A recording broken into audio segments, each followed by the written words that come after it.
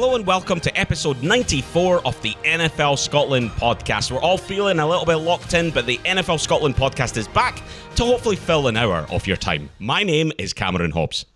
And my name is Paul Mitchell. Free agency is pretty much wrapped up for 2020. But before we move on to focus on the draft, we're going to have one last look back at how things have panned out. To do that, we're continuing our current hot guest form as we're excited to be joined by one of the biggest names in the NFL podcast game. Indeed we are. We're delighted to be joined by a hero from the Around the NFL podcast team. We're delighted to welcome to the NFL Scotland podcast, Mark Sessler. Thank you for joining us, Mark. How are you doing? I'm doing all right. Thanks for having me. It's it's been a weird couple weeks, but I kind of find it comforting to chat with football people from all over the place, and this is nice to be talking with you guys outside of the States. Hope you're well. Yeah, absolutely. And how are you surviving the lockdown? Oh, I think things, so far, compared to what I thought it would be. If someone said you were going to be at home, doors locked, with wife and two small children for the next 20-something days, I think this is the end. It's been a good run. We've done the best we can, but let's acknowledge our group weaknesses and realize this probably is just not going to work. But our kids have been pretty much, I'd call them troopers during this. They also have a lot of, we're in that group where the school they go to has sent home daily assignments that, my wife and I have to kind of split forces and each take one child and work with them for hours every day, and just to keep them up to date, but with no idea if they're going to go on to another grade next year or stay in the same grade. There's a lot of hazy, unanswered questions, obviously. So we're doing the best we can. It adds a little bit of structure to the weekdays, but then I think anyone working with kids at this point realizes the later the day goes on, it sort of meshes into immense amounts of screen time and snack food I typically wouldn't be feeding my children. And so there is a chaotic element as the day goes along. It's like, let's just get to beers. Can we just get to some beers, some evening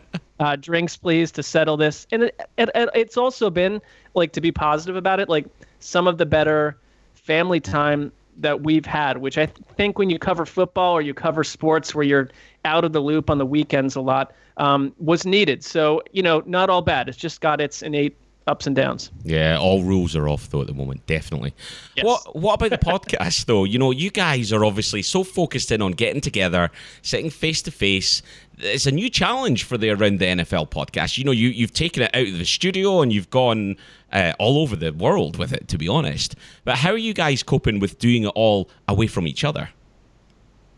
I think the thing about it that is really kind of a happy accident is that we're stuck here. You can't socialize. There are these happy hours going on with friends at night, and then there's that nice side of it. But it's been this sort of Monday through Friday daily choice to get online and talk together. And just even though it's not the same because you're all on 4 or 5 different screens, I give huge props to Erica Tamposi, our producer, because I'd say that the 4 of us have different levels of tech ability. And she jumped in and just said, let's get these mics, let's get on this one service, let's work on this, let's plug into Ethernet and make it look and sound the best we can. And that helped a lot. I think that made that was something that happened in quick, short order because of her.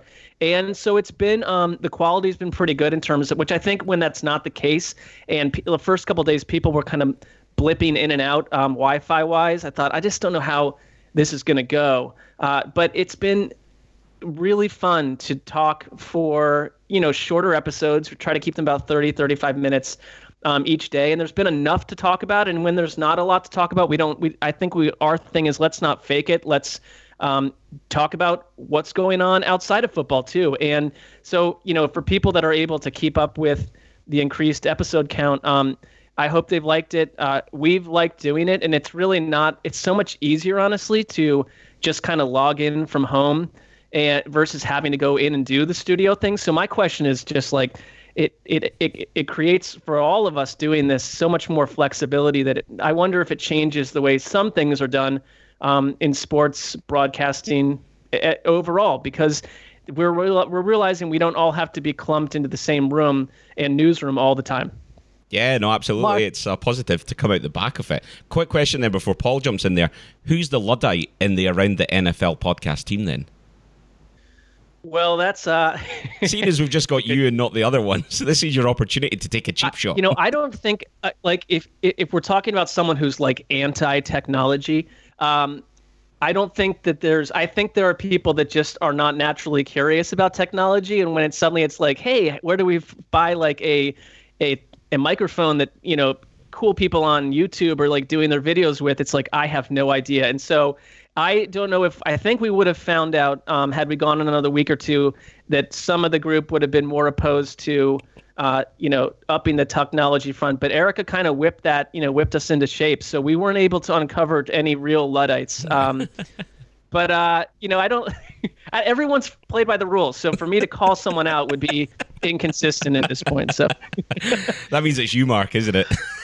I mean, I actually, honestly, the company, to keep this thing going, offered to pay for a microphone and a lower level type of light. And I thought, this is great. I mean, I can use this in other ways down the road. So again, I'm trying to look for the benefits here. I got some nice equipment to go along with the rest of the business. Mark, what I think is working on the podcast is the fact that the four of you are obviously good friends. My big concern with podcasts when you're remote is people tend to talk over each other and trample over each other. But there seems you've managed to keep that sort of natural flow of conversation. Is that something you've noticed? Well, yeah, the one thing that I think is funny is that because, Eric is able to take the sound and the video that we produce and edit it together. And some of them early on took a lot of work that no one will ever see, because there were occasions, especially when the Wi-Fi was kind of delayed or a little jumpy, where we were all jumping on top of each other. Or when we'd get nervous about that happening, Dan would throw out a question to the whole group, and we'd all sit there in a painful 3 or 4 seconds of silence, which we've eliminated some of those. But again, it's now that the connectivity has been a little bit better, we're able to see each other, and just kind of you're right that's a huge difference.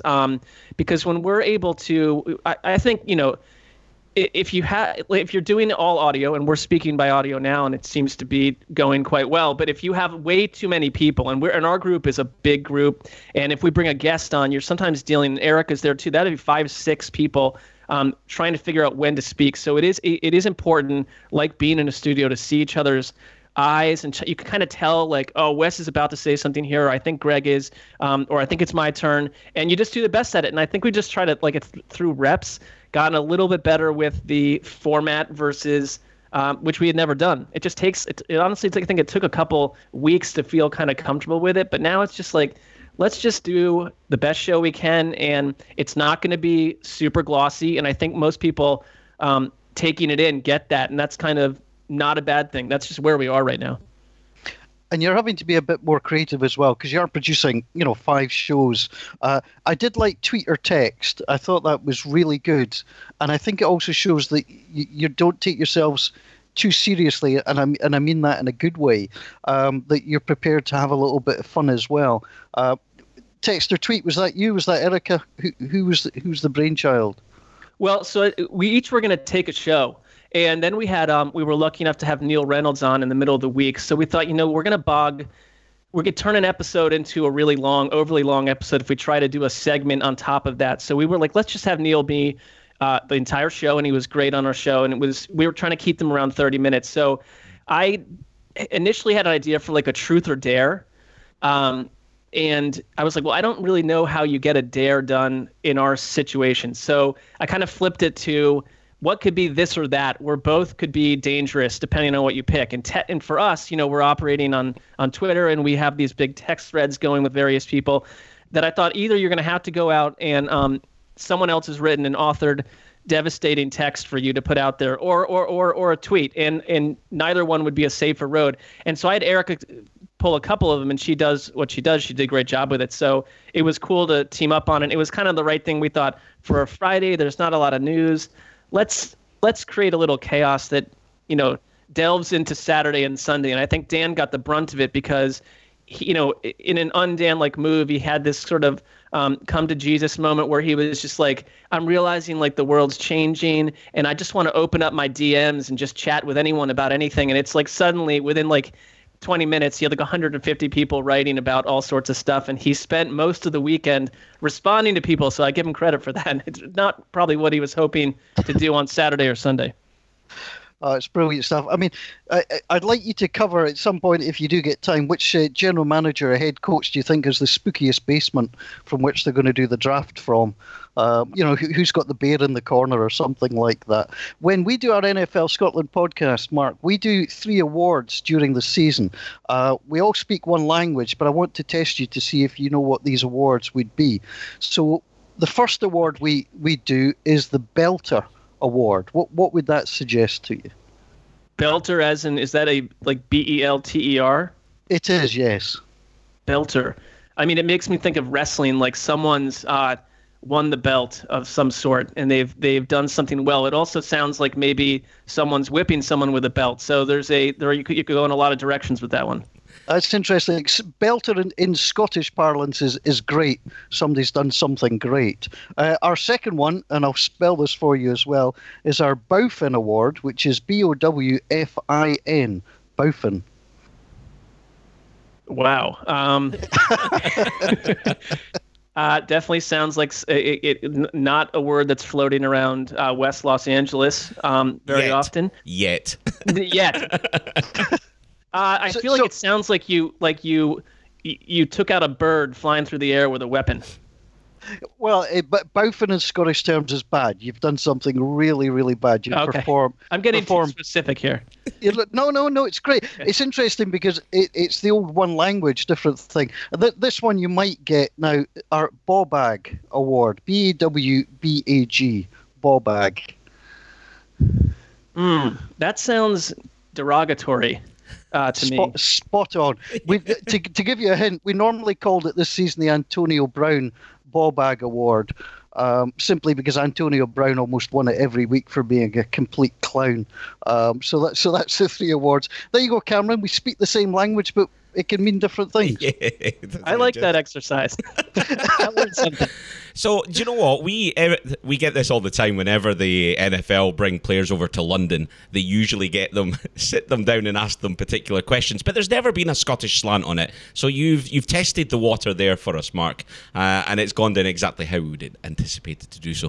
The awards are something that we try and do. You know, obviously the podcast is very much trying to do things NFL, but from a Scottish slant. So it's proved popular, I think, through the year. And a lot of people have interacted with it. So, That's another task for you, though. Get the words Bowfin and Bawbag rotating around LA. I'm on it. Starting today, I'm going to start to drop that wherever I can. That's absolutely Bowfin is exactly what you say to someone when you disagree. So before we move on, we're going to talk a little bit about free agency, because we're going to use this as our sort of last look back at free agency before we start turning to the draft in the upcoming weeks. But the Tampa Bay Buccaneers have just released details of what their new uniforms look like. So, Mark, as our guest, I'm going to come to you first of all. What's your initial thoughts on them? So, initially I just saw the photo, and I'm taking a look at the video that they put out, and I will say this: I think I'm not blown away by any sort of great sea change here. They look very similar to the ones previous, but I do think they cleaned up some of the offensive nature of the other ones, although they didn't go the full distance in my book. I've had an issue with the Bucs in general, and Chris Weston and I have been of like mind on our podcast about this, that when they play these early Sunday games in the blinding Tampa sun with their previous uniforms, I just found it tough on the eyes, and it's just aesthetics. I'm not, if Bucs fans like them, cool. What I'm seeing here is a little bit more. I think they're a little more, in a good way, a little more basic. Very clear 3-color palette, and the helmet, which I was not a fan of, has barely changed, other than it appears, and I'm just guessing here from what I see, the logo looks almost bigger, which is not the direction I would have gone in there. But I think there would have been a lot of people that would not have been a fan had they gone back to those classic 80s uniforms either. With the orange and the white, like I just think that would have had some people upset too. So I don't know. You assume they put these out with a test group, and people were positive about it. I would like to see something a little bit more striking of a change. Yeah, it does feel very safe. When you look at the three kits lined up, I don't know, there's something about me, it just was like, you could almost just replace that with the Falcons, and you've got almost exactly the same trio of uniforms. Yeah, it's very Falcons, like from a distance, and like, yeah, color scheme and everything, it is very much that. I like the white ones. The white on white look nice. Yeah, really clean, and the same with the Falcons. I think the Falcon one's nice. Bring up the point, because we talked about this a lot in the podcast. Both Paul and I are red-green colorblind, and as both guys that have worked in sports broadcasting, that can prove challenging when you're commentating on players wearing kits of certain colours.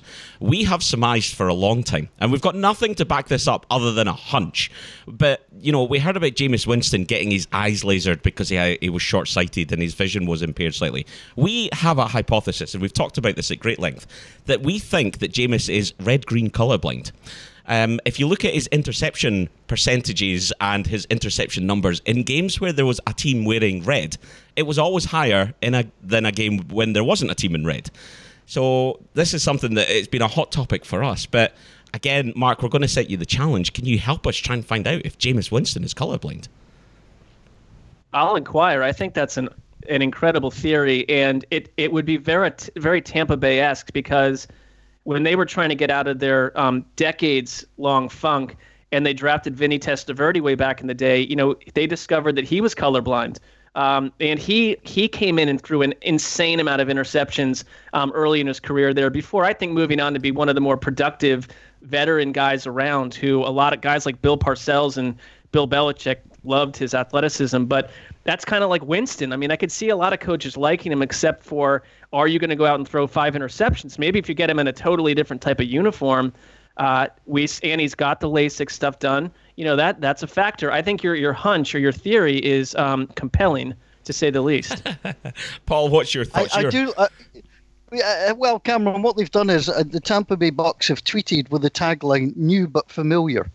I mean, that I'd love to see the company who pitched that tagline to them. Yeah. New but familiar. It doesn't really strike me as going to the heart of the matter. I think not exactly like Nike Just Do It. It's it's maybe a step off of that. Yeah, it doesn't quite work in the same way. I think they're cleaner. I think they're better, but yeah, I think they could have done a little bit more work on them. But they're certainly better than the digital clock numbers. So we'll happy and move on with that. Now, more importantly, of course, Tom Brady is going to be wearing it. I wonder if he had any say in this, or it was all done and dusted. Was that a surprise in free agency for you, Mark, that he moved, or was it always going to happen? I didn't have like a huge hunch either way, but the energy around Brady and the Patriots were very little. No talks were happening, and there was this sort of chilly silence. To me, that kind of suggested that both sides, not even just one, but both sides might be open to a change. And I always thought that Robert Kraft would rather have Tom Brady until the bitter end. I just think the relationship seemed to suggest that, and that maybe Belichick, who is obviously, his entire career has shown that he would rather move on from an aging player than hang on too long. And we'll know at some point down the road how this all played out. I think Tom Brady was also equally ready to be revived by a new challenge. So I don't really pick a huge winner or loser in that. I mean, the Patriots don't have Tom Brady, and that's going to be a lot to deal with. But there are certainly a pocket of Patriots fans that I've talked to that have kind of been around for a long time that feel like this is exciting and new. It could also be a 6-10 season, which won't be as exciting when you're in the middle of that and the Patriots are getting thumped, and Jarrett Stidham is just a Joe. That's the other side of it. But I wasn't totally shocked by the fact that Tom Brady moved on to another team. Tampa was not the first team I would have thought of out of the gate, but I think, again, it's the contrast to where he just was. Bruce Arians makes for a nice contrast, and it is one of the more win-now rosters around, which I thought kept him from going to, say, the Raiders. I just never really buyed the idea of him going to Las Vegas and playing with a roster with some limitations that just needs a couple more years to build, where Tampa feels like with that offense, it's a good match for Brady. If he still has elements of the deep ball, which Arians says he does, I'm not totally sold that he's got his full arsenal of throws at this point. We talked about this on one of our earlier podcasts as well, and I'm not sure of the Brady move at all. And I've put we do burger bets. I've put a burger on Brady not having a winning season this year. How difficult do you think it will be for a man of his age, who's always played with the same head coach under a very similar scheme, to go and do something completely different and play the game he's always played in a completely different way?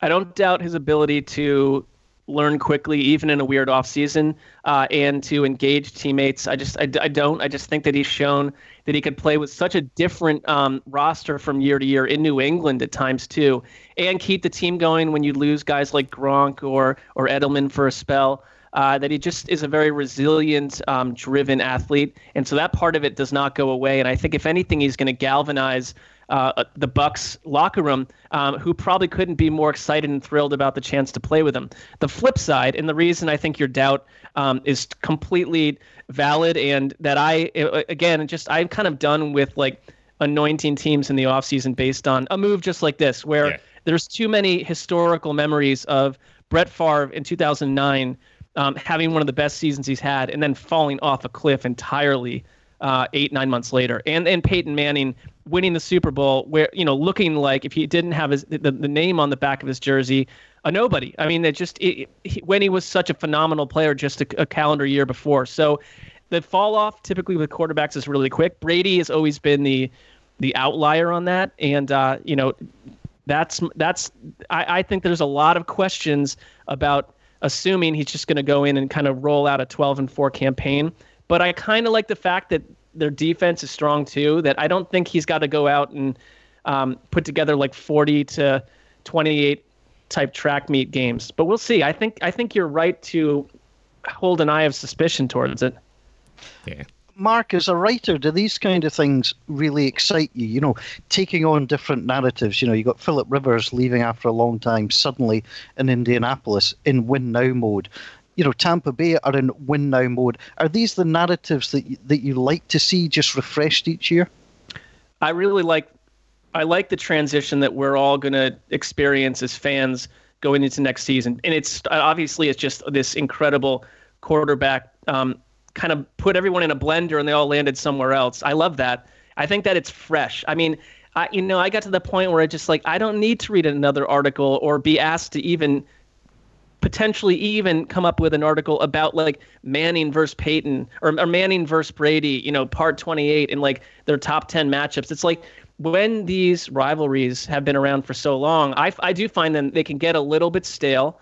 It's a little bit more challenging to, the league, I think, like goes through a lot of kind of a biorhythm where like a lot of change suddenly will happen. And that's the part we're in right now. And I think that you mix in the fact that over the last 3 or 4 years, all these young quarterbacks have come into the league, and they're so different from the quarterbacks that we would think of from 10, 15 years ago. And then you've got these like big name veterans switching franchises. Even though, we may not get any offseason at all, if the season goes on as planned, it is the setup for one of the more intriguing seasons I can ever remember. So that, from a writing angle, from a content creation angle, there's just some fresh things to talk about, which I enjoy because I can start to get a little burnt out on tired storylines. Which of the teams out of free agency, for both the right reasons and the wrong reasons, gives you the startings of a great story?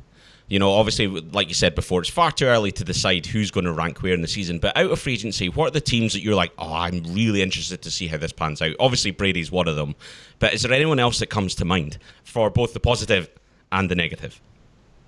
Well, I think I'll keep this one short. The first team, because I do think that the Cleveland Browns had a really weird coaching team environment last year, and had another really solid offseason free agency period so far where they addressed some of their issues from last year. And I think that their front office was aggressive as planned. Their coaching staff has preached drill down, detailed approach for every player on the roster, which was just totally missing last year. So I'm quietly optimistic about what that could produce. I would, on on two sides of a coin. I think Arizona Cardinals fans should be super excited that they needed to find wide receiver help for that offense to function. It's a 4 wide receiver offense. To have DeAndre Hopkins come in at the low cost while able to dump, David Johnson, who they wanted to get rid of. I mean, based on the cost alone.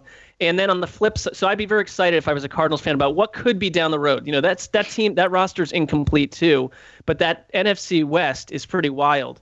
And if I'm a Texans fan, I think it's, I'm not, screaming from the wilderness on this one. I think that you'd be really concerned just about how Bill O'Brien is able to get along with star players and get along with certain other people in that organization. I still also think that he's a really good coach. I think he's like a top 10 game day coach and has a lot to offer, and that's why he's won some of these power battles in the past. But you gave away DeAndre Hopkins for very little, and that just is concerning because you could have, if you want to move on a star player, we see it all the time, get value back. Look at what the Bills gave up for Stephon Diggs. And I think Vikings fans see all these players going, but you got value back for Stephon Diggs. And I just don't see that from what happened in Houston. I think it was a very destabilizing move that you're going to still have to explain to the entire locker room. Yeah, unless David Johnson came with a bag of magic beans, I think they're done. It's just an utterly bizarre trade. But the good thing about in this league is that there is constant change, there's movement, which obviously appeals as a writer. I'm interested in asking you this, Mark. When you see a team announce a new head coach, and Cleveland have done a lot of that in recent times, we could name other teams. What do you look for? Because we're always told that this is the greatest appointment in the history of football, and the bells and whistles come out and they tell you how great. What do you look for when a team appoints a new head coach, or where do the alarm bells start to ring for you? I think one good example is Matt Rule in Carolina, where all these people came out of the woodwork from various levels and places that he's been before, just to talk about the leader he is, the guy he is, how he's able to work with players, and the fact that David Tepper, the Panthers owner, came right in and was like, "This is my guy." They both won each other over in a long meeting over the course of a day, and basically that was done. That deal was done by the end of their meeting, and to me that says there's a lot of shared vision and buy-in, and I like the setup for him if he and the owner are on the same page. And I get the Cam Newton thing didn't play well at all, and that was a misstep in terms of how it was handled, and suggesting a trade had been permission to seek a trade had been granted when it really hadn't, according to Cam. That's messy, but the rest of what the Panthers will do over the next couple of years, I think, will be positive. I'd be really concerned about I don't with all the coaches, none of them right away, unless they have honestly a terrible press conference where it's that becomes the storyline, and that happened a little bit with Adam Gase, obviously, yeah. And things like that where it's you've already lost your edge in terms of perception. But that has nothing to do with who Adam Gase really is. I think in general, a lot of struggling teams that don't have a good quarterback situation, I'm just worried about those coaches because, you go back and look through on, say, Pro Football Reference, and the amount of time that coaches would hang around bad teams back in the 70s, 80s, they'd be there for 7 or 8 years. And it's okay, they have a real chance to, build the team they want to build, and there's just less trigger finger action back then. And now it's if you there's all these coaches that are fired after one season, and so anyone that walks into a situation where you don't really have the right kind of makeup on your roster, and you might think you want 3 or 4 years to build something, that's when the owner matters. That's when you have to be in line with your front office. And one other positive, Brandon Beane and Sean McDermott in Buffalo, the fact that they've been in lockstep the entire way, that's why the Bills are a different team. I think that there's only 7 or 8 teams like that in the NFL where the front office and coaching staff are just absolutely share a vision. I think that's so important. And the Bills actually a good example of a team now, even more so that Brady's come out of that division, that's going to be a really interesting year for them. Now that they've had that consistency, they've brought in Diggs, which is an exciting new weapon for them.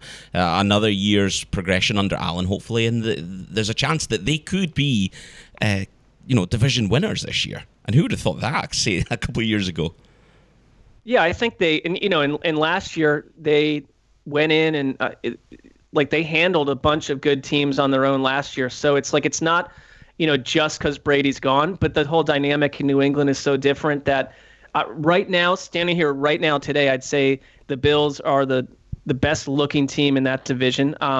But Belichick is Belichick, and it's like I don't feel the need to hot take the AFC East personally yet, because I just want to see what happens with New England. There's another shoe to drop here quarterback wise. But just in general, I think like Belichick probably quietly is in love with the idea that like people are counting New England out, in love with it.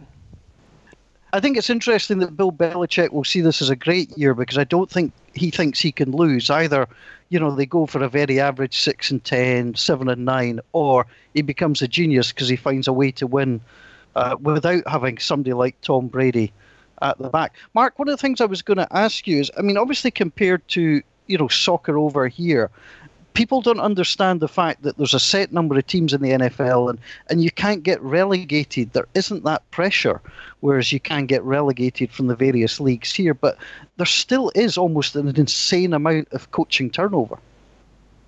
I think that there's, one of the elements that happens there is when a lot of copycat activity, where when one owner sees the Rams under Jeff Fisher flatline year after year, and they stuck with him for a really long time.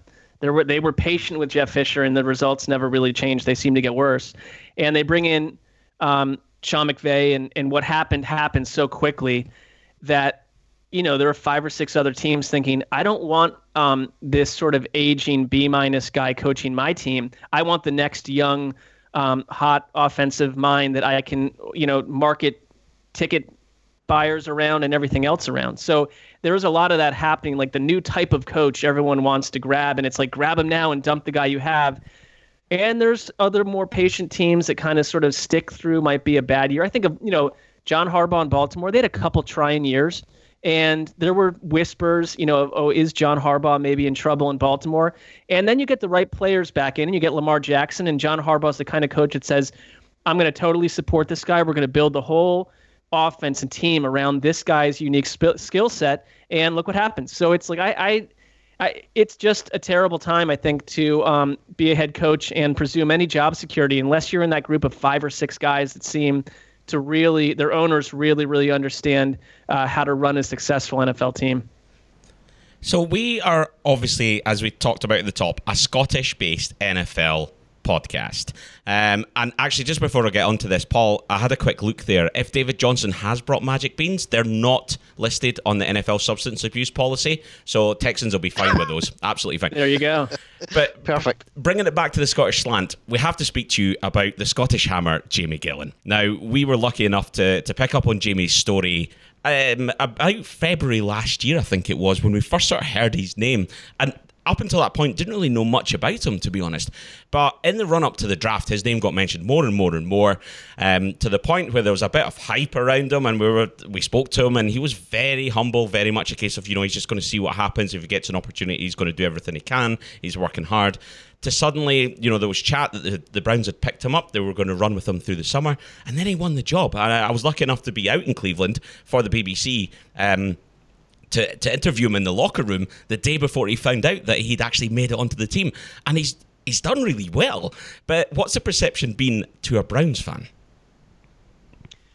I think it's a great story, number one. And if across the NFL, we're going to get more and more of these stories. It's already been dotted with people from the UK, and to have Gillan come in and succeed the way he did right out of the gate, I think it tells you that not everyone's like backstory needs to be the same, which we're more open to that than ever before as fans, right? And like if fans of baseball, fans of the NBA are used to players from outside of America coming in and making major contributions. That's been the case for a long time. Just NFL football has been extremely U.S. centric, and simply probably because of developmental programs not existing in the past, but now they do. Having been through Italy and Germany on a trip I went on, we went and visited a bunch of youth football teams, and it was like these guys had awesome questions. They were plugged in, they cared, and like it was a sport they were very interested in continuing for a while. So I think it's a great story. And from a Cleveland angle, I'll take anyone. I'll take an offensive lineman from Easter Island if he could come in and keep Baker Mayfield safe. I think like it's even kind of cooler because he's your guy if you're a Browns fan. It's like this story is something we can rally around if you're from Cleveland. And he came in and like, he wasn't just handed the job. He came in and like won a camp battle, and like I thought was one of the more consistent special teamers in the AFC last year. And Cleveland needed a good punter for parts of last season too. I'd like to see him. I think he had 63 punts. Looking at this, like, how about 33 and they score 25 more touchdowns? I wouldn't mind that. But when he's out there, continue to perform. And that is the other thing is everyone that's talked to him just says he seems like a great dude. And so I good find for the Browns. And it's like that the front office that found him no longer there. But I hope the current one sees the value. Yeah, no. So sorry, Cameron. Simple question for you, Mark. Baker Mayfield, yes or no? Yes, because I really do think that. This is like as with Sam Darnold, this year 3 is so critical, and I think the coaching staff on offense just did not put their players in good position last year, and I couldn't have been probably a worse situation for a second-year quarterback with some shaky offensive line action in front of him, a ton of pressure on the team in general, a lot of new veterans, and a coach in Freddie Kitchens, by all accounts, a guy you definitely want to go have a beer with, a good dude, but not up to the task in terms of the narratives you heard after about game planning being there for about 2 or 3 drives and then everything kind of washing away and the rest of the game being really essentially not tactically up there for the Browns. And you could just see that from game to game. They'd build leads and blow them. And other games just seem completely mentally in a fog. And Baker also, it's not all on everyone else. Baker he definitely in certain games tried to do way too much. Total trial by fire, trying to read defenses. And I would do some little Cleveland radio things during the year. They say, what's wrong with Baker Mayfield? It's like, honestly, like, from my eyes, and like I'm more of like coming from a writing, loving football history, loving football in general, but I'm not necessarily the A1 scout on things.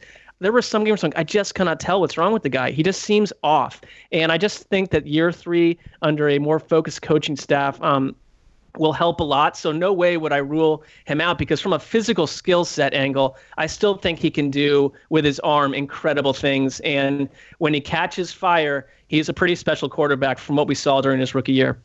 Yeah, indeed. And the next thing that we've got coming up is the draft. Before we get into the detail of the players that we like and things like that, and mock drafts and all that sort of stuff that goes with it, this is going to be an unusual draft this year for a number of reasons. Gone is the sort of pomp and all the bravado around Las Vegas and all the noise and spectacle that we were going to have. And now we're doing it via Zoom or Skype or whatever channel we managed to get it on. It's going to be an unusual draft.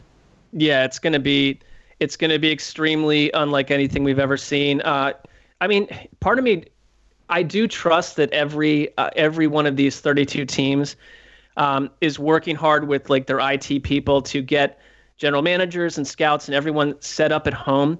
And so I do think there's more of an opening for maybe little moments of chaos or a blip on the radar to happen in terms of a missed pick or something. Certainly more than in the past.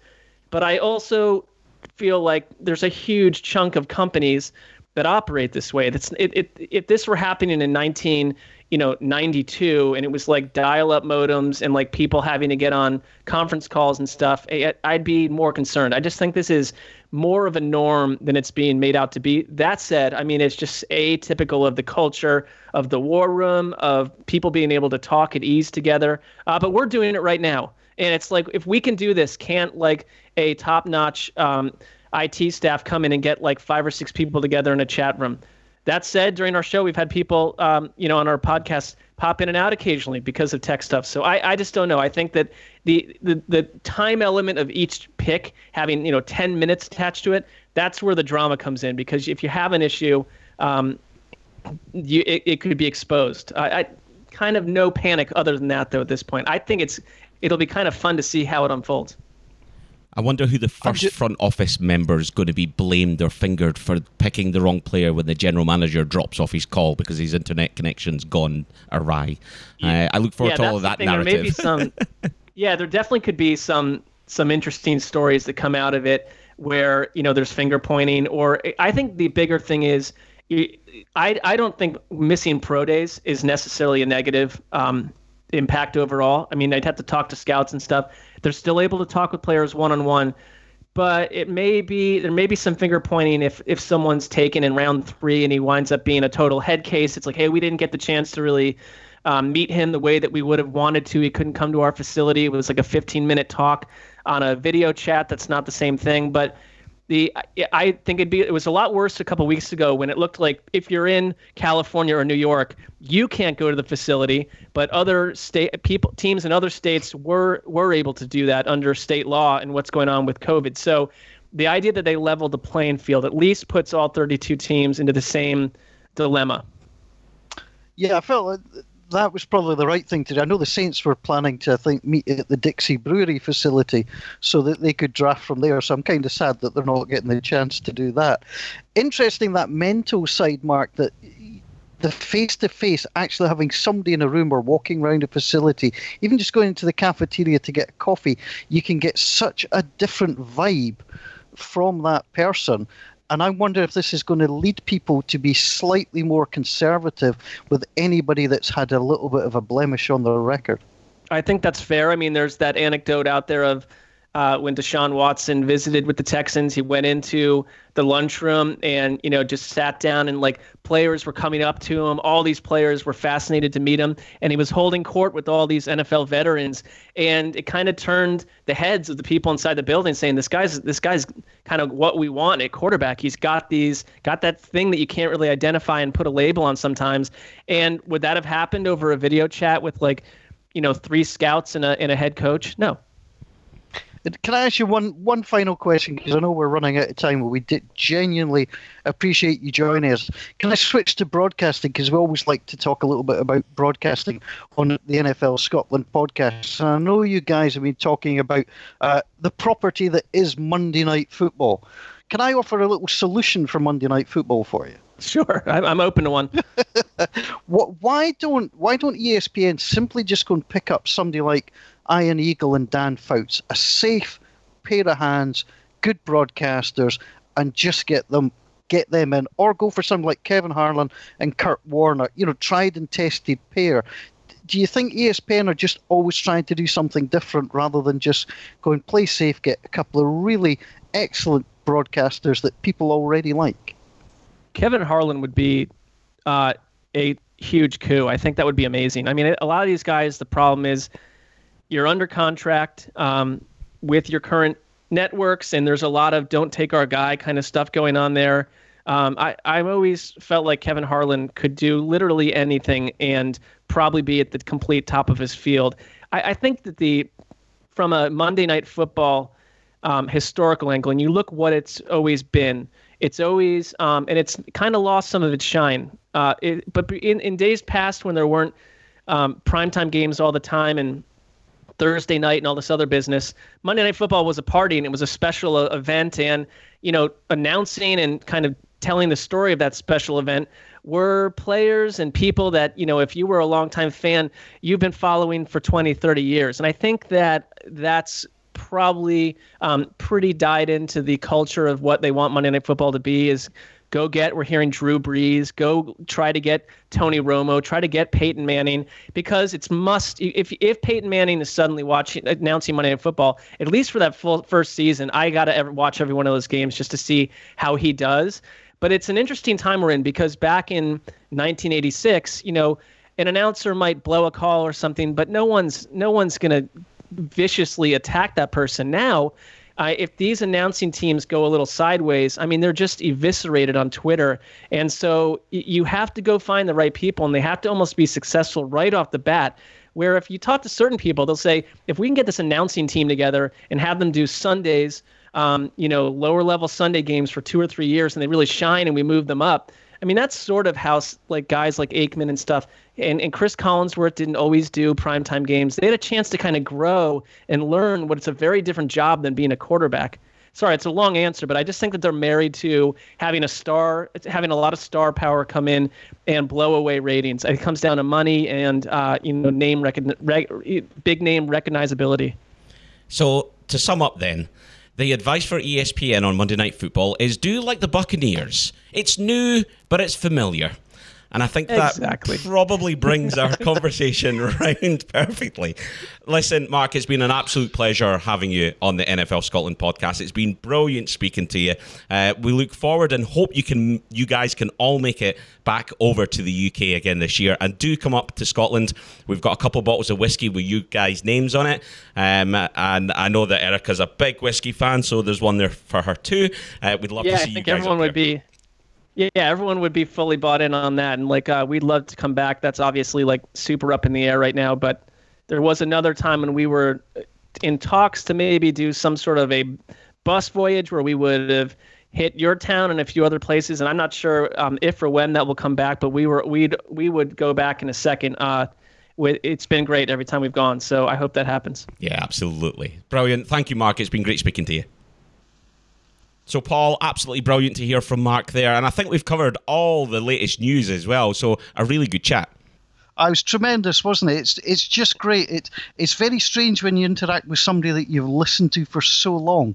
And I could have chatted, and I think you're the same, could have chatted to Mark for another hour quite happily. We're delighted that he gave us so much of his time, but really, really enjoyed that chat. And if nothing else, he now knows what Bowfin and Bobag means. Yeah, I'll be listening closely to see if he can get any of those words in. I thought he was brilliantly hesitant because, anybody says the word boufing to you, imagine spelling it as if that was going to make a difference. It's so colloquial from our point of view. Although, to be fair, in one of the podcasts last week, they did manage to mention bailiwick or ballywick, which I always imagine is a ye olde English word, so you can never tell. You can never tell. But no, absolutely brilliant. And listen, we hope all of you guys listening enjoyed that one as well. We've been trying to get Mark on for a while. We're delighted to be able to have done so, and absolutely brilliant. But that's a full-time whistle then for episode 94. Thank you for taking the time to listen.